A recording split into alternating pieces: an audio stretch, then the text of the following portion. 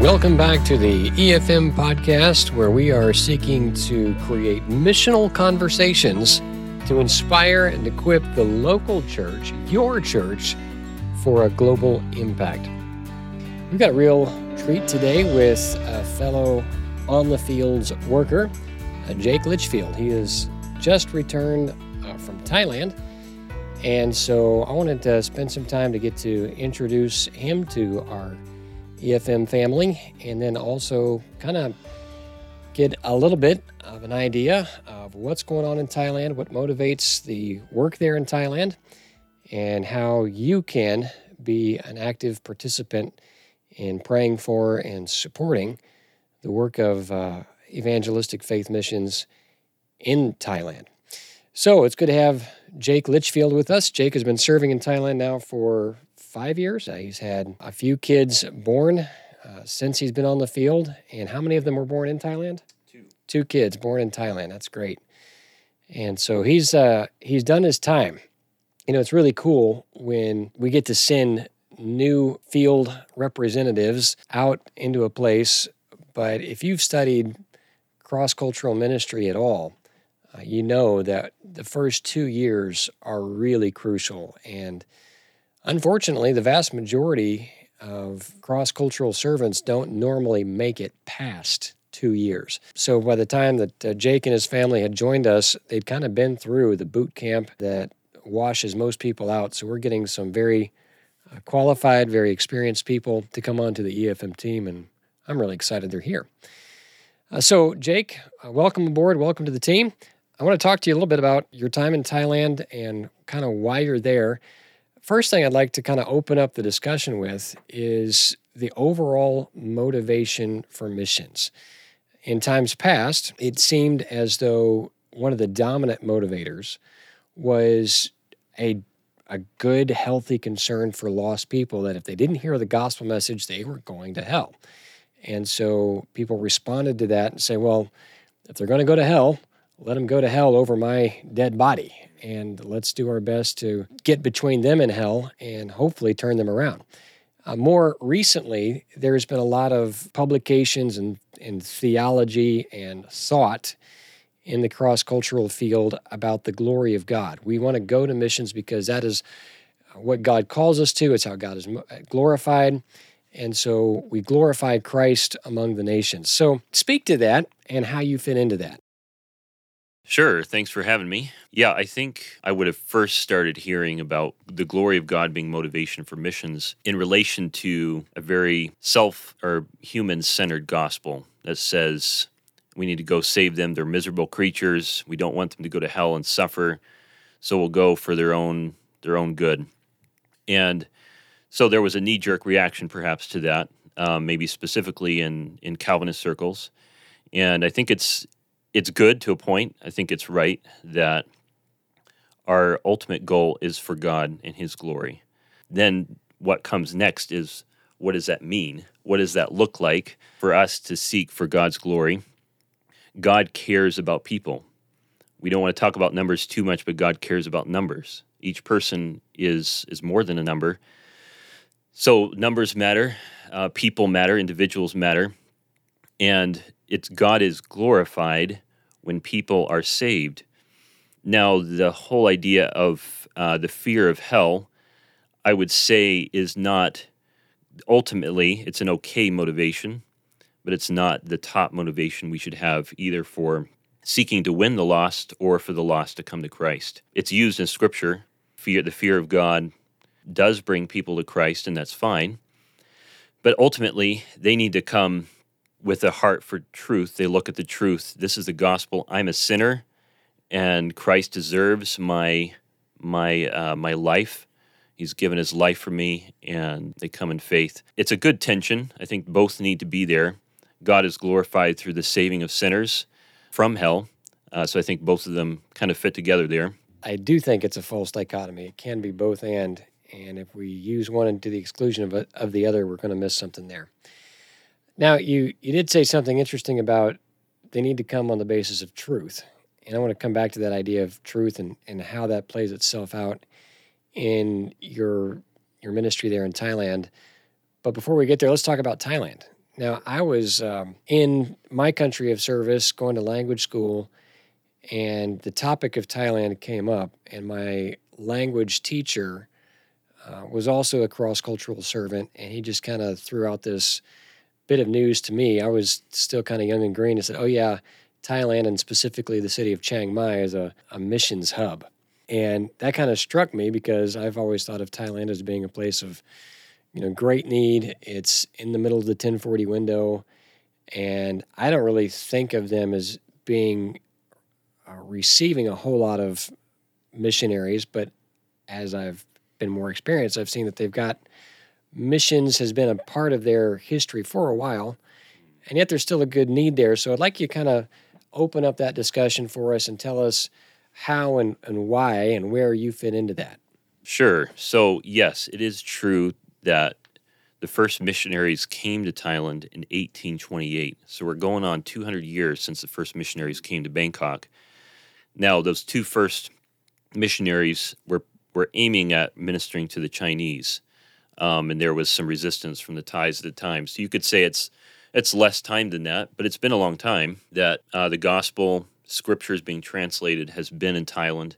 So where's the fruit? That's, we look at almost 200 years of mission work, and we're looking at 0.5% evangelical. Yes, there's thousands of missionaries serving in Thailand, and many of them are in these larger cities. Specifically, Chiang Mai is a huge one where there's many, many missionaries. So it begs the question, what have we been doing? What have we as a church been doing to reach the Thai people? And it's a very good question, and I think probably a common one that people have asked about Thailand. When I look at the needs there, it's already been on my heart, the burden for the church specifically. How do we equip the church in such a way that they are mission-minded? And we look at the epistles, it's interesting. Much of the material in the epistles is Paul and the other apostles straightening things out in the churches. There's this focus on being something before they do something. And if there isn't the proper fruit in works, then we know there's a problem behind that in who the church is. So going back to the root of things, we look at the fruit in Thailand. We see there's a lack of evangelism, and even the evangelism that's being done is not bearing the fruit that it should. The gospel is the power of God to save in every culture, every place, every context. So the church needs to look at themselves first. I think it's part of the reason that the epistles are so focused on this is because if the church is what they're called to be, then they will be mission-minded, they'll care for the lost, and they'll win the lost. They'll have a testimony that's beyond words. It'll be their life and their words. So I think that's lacking, and we know it's lacking because the fruit is lacking. Fruit of evangelism in general, there's many that do not even share their faith. They're there for IT work, or maybe they're just translating, but they're in the context of the culture, but don't share their faith. So we as a church, as missions, we failed in that way. And the church that is there, very shallow in many of the places where there is a church. One example of that would be a friend of ours who came to our house, and we gave her a children's Bible story book, and she opened it up and started looking at the illustrations, at the pictures, and she began asking about different pictures in the Bible and asking, what is this story? What is this story? She didn't know what Moses in the basket, who Moses in the basket was, Jesus turning water into wine. She didn't recognize these stories, even though she'd been in the church for several years. So whatever's being taught, it's not deep, it's not comprehensive, it's shallow. And I've had one native there tell me that much of the teaching is on the gifts of the Spirit and on worship. And so they've adopted much of the Western way of worship teams and that sort of thing. So the church needs revived. The church needs to look inward first at themselves. Yes, the Thais are complacent. They're not interested in Christianity to a large degree, but there would be a more powerful witness if the church was where it's supposed to be. Okay, you said a lot of cool things there I'd like to pick up on. So first off, I want to affirm about the mentality of believers in the church or the level of discipleship. And there is a sense in which we do stress a lot of high-level doctrine, like the doctrine of separation from the world, the doctrine of entire sanctification. We want to train people in Trinitarian theology. I mean, all that stuff is good. And I think it's incumbent upon us as believers in any place and culture. But I will affirm that my experience has been very similar to what you've seen in your place. I remember I was talking to a second generation believer. So this guy had grown up in the church, and he came to our house on a Saturday afternoon, and he did not even understand the story of King Ahab.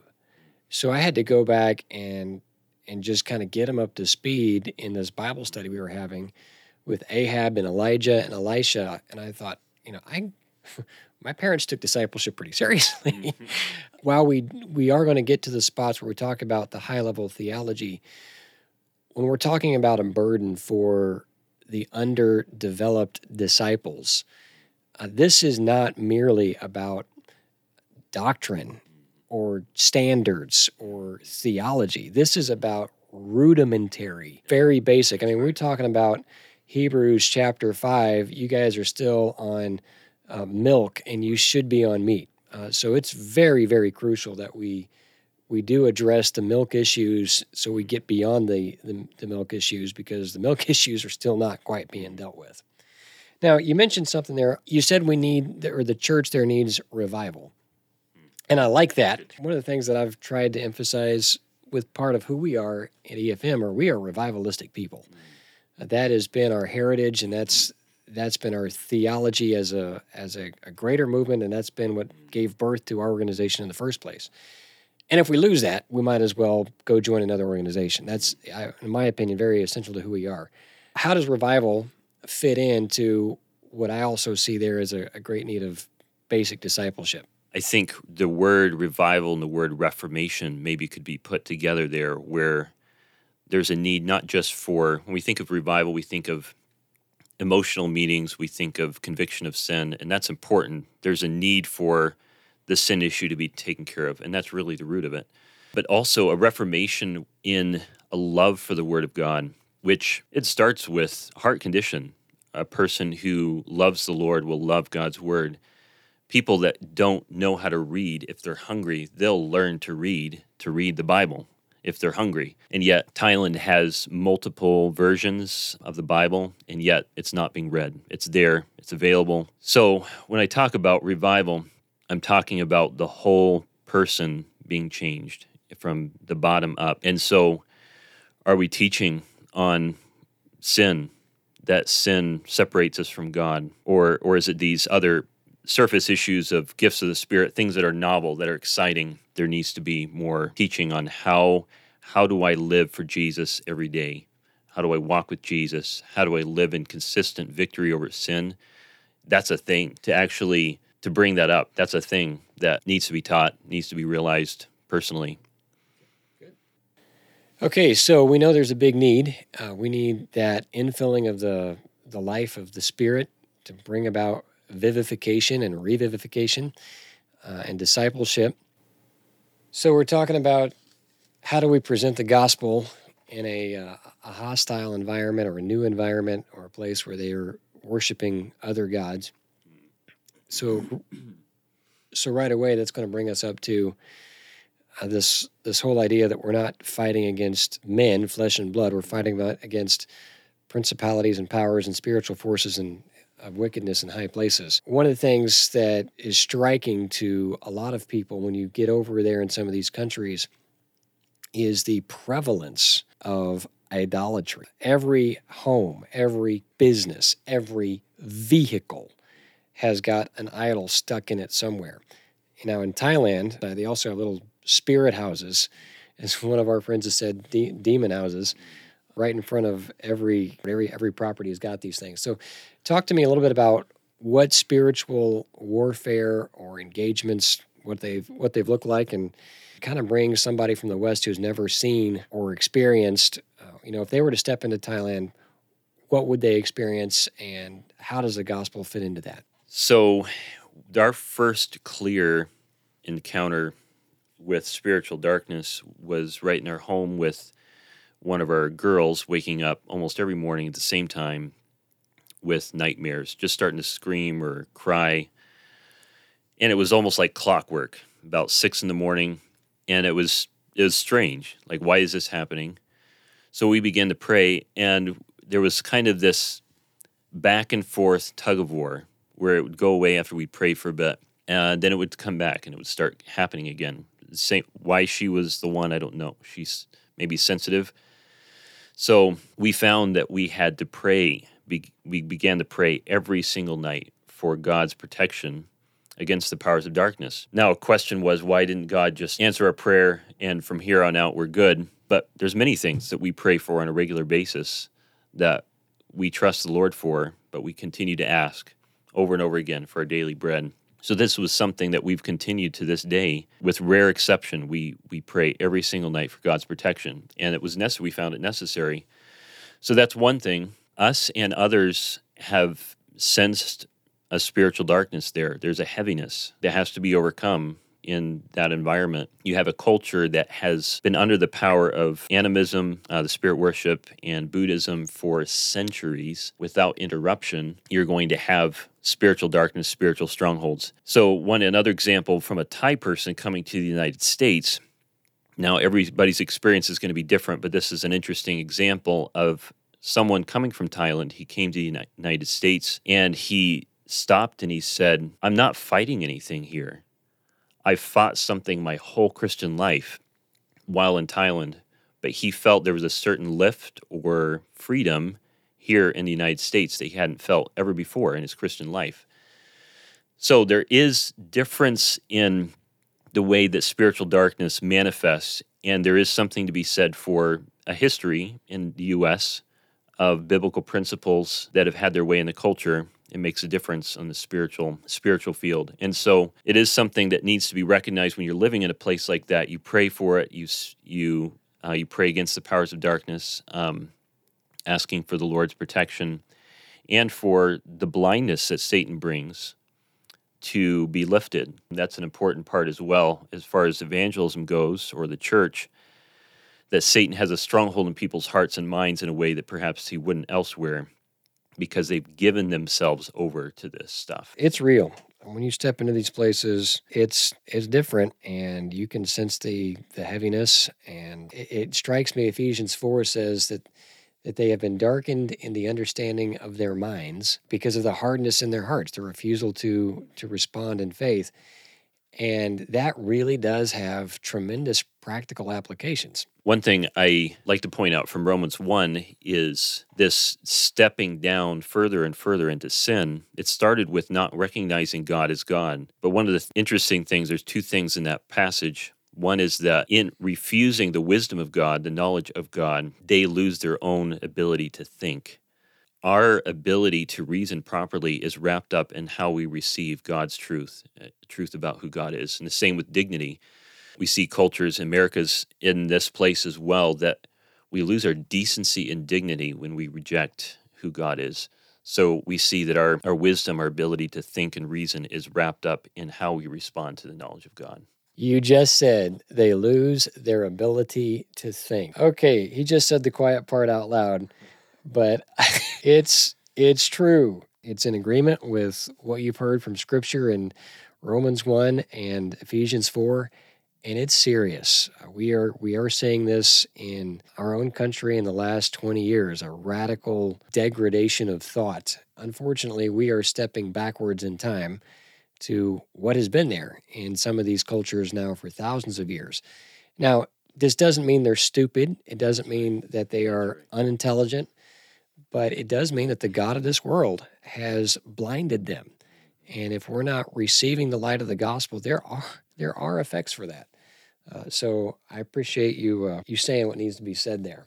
We're talking about people that are in a different culture. They've had a gospel presence. They're still less than 1% evangelical believers, and we've got a lot of discipleship to do there. So how do we communicate the gospel to them? They do have capacity to think, but there's obviously some spiritual darkness that goes along with all of this. There's contextualization, there's honor shame. How do you plan to, and how have you been introducing the gospel into a context like that? Well, there's two important parts to sharing the gospel, and they both, if they're not together, it creates a gap. And one is a life of godliness, and the other is words that confirm or that speak out of that life. It's much more powerful and real if the life speaks. And in Thailand, I've had a Thai believer tell me that they don't really respond to teaching or doctrine so much as they respond to actions and life. And I think that's important in Thailand specifically, and perhaps elsewhere in Asia, where they can reason. Their reasoning is based on experience. They've had an experience with the power of God and some other God, some other spirit, who they consider to be God. They've had this experience, and that trumps what they may think or how they may reason. So reason is not, it's a little harder to get at them with just straight reason leading from one step to the other. If this is true, this is true, this is true. But the gospel, the truth of the gospel is the power of God to salvation. The foolishness of preaching brings about fruit, brings about salvation. But I would add that other part in there, especially in these contexts where reason is not used as much in spiritual matters, that they need to see a life. They're impressed by a life, not just individual life, but also family. Family life is a powerful witness, and the life of the church together. As Jesus said, if they see the oneness, then they'll know that Jesus has been sent. So those three parts, there needs to be a three-part witness: individual, family, and church, and both words and life, preaching the gospel. Okay, so you mentioned there they don't like to reason through their religious experience, and I understand some of our more sensitive listeners might get offended at that. Sorry, that's just life. I have asked people in, again, my country of service, why do you believe what you believe? And the answers have been very, very unprofound and quite banal. I mean, they've been, we believe this because this is what our heritage is. It's what our parents believe. And if we don't believe it, we're going to get persecuted. So therefore, we do believe it. Those may be valid reasons for personally getting along with the crowd, but that does not establish the universality of truth. So that is a dangerous spot to be in when you're thinking about your eternal destiny.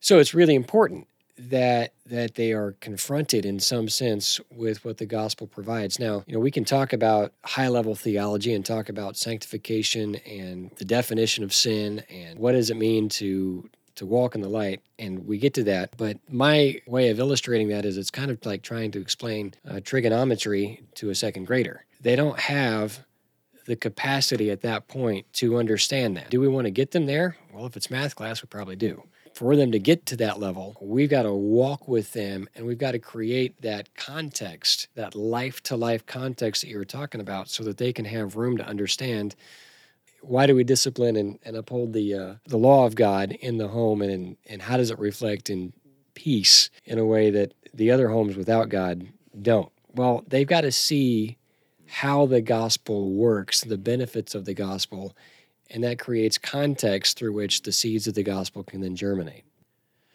Another aspect of sharing the gospel with a culture like Thailand is, once again, is the context of their thought.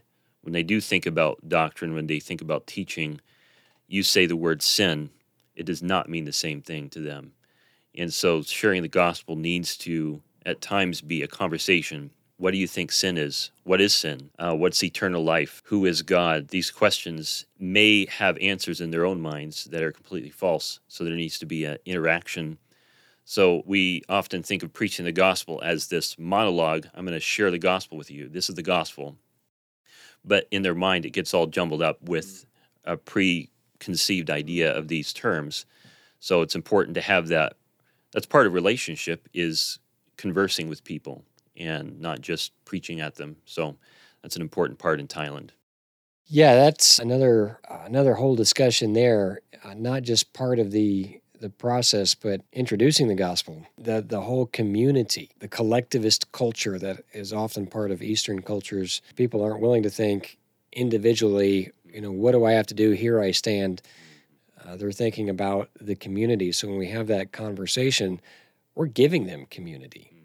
And so they're starting to see that context, that community open up. And I think, too, that's something very strategic, so that we're not looking for just individual converts, but we're looking for discipleship within a communal context where it can even start its own church. Go ahead and talk to me about that. Well, this has been more or less successful in Thai church history, where they go into a community, and with maybe specifically tribal people, the question is, do we want to accept this? Well, we got to talk to this other chief from the other village. We need to do this together, which is kind of foreign to our individualistic mindset. But God has used that whole people group movements. And so in those cultures, there needs to be work towards bringing in whole families and communities together rather than just focusing on individuals, because that's the way they work. That's the way they think, is in a community, how do we do things? So as we wrap this up, you're here in the States, and we've got people here that want to support.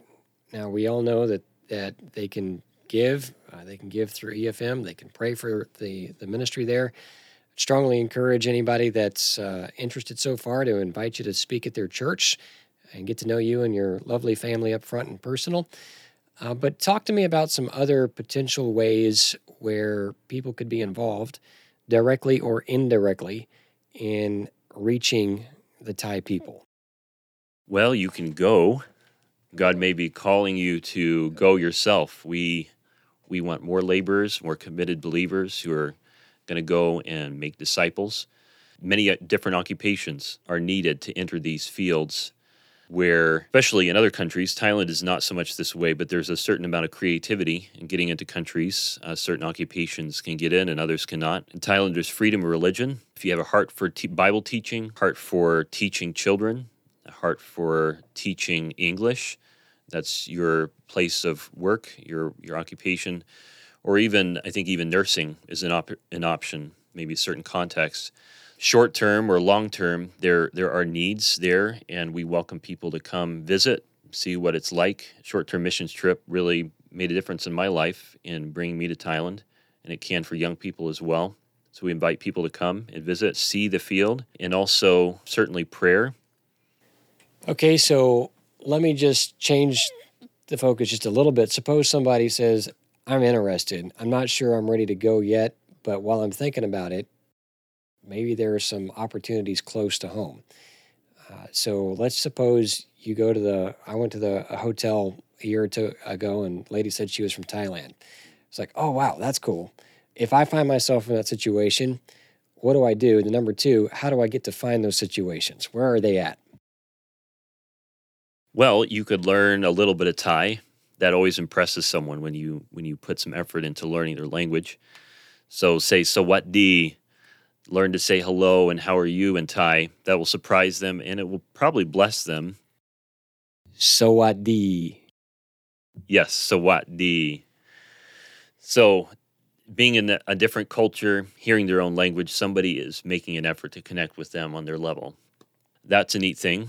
Study Buddhism, specifically Theravada Buddhism. It's a different branch than Chinese Buddhism. It'll help you learn how they think and how to speak to them in a way that's meaningful in regard to the gospel and other things. Their life is wrapped up in their religion, so helps you know how to reach them in that way. Where to find them? A lot of them come over to start businesses such as restaurants, Thai food restaurants. Just look up in Google Thai restaurants in my area.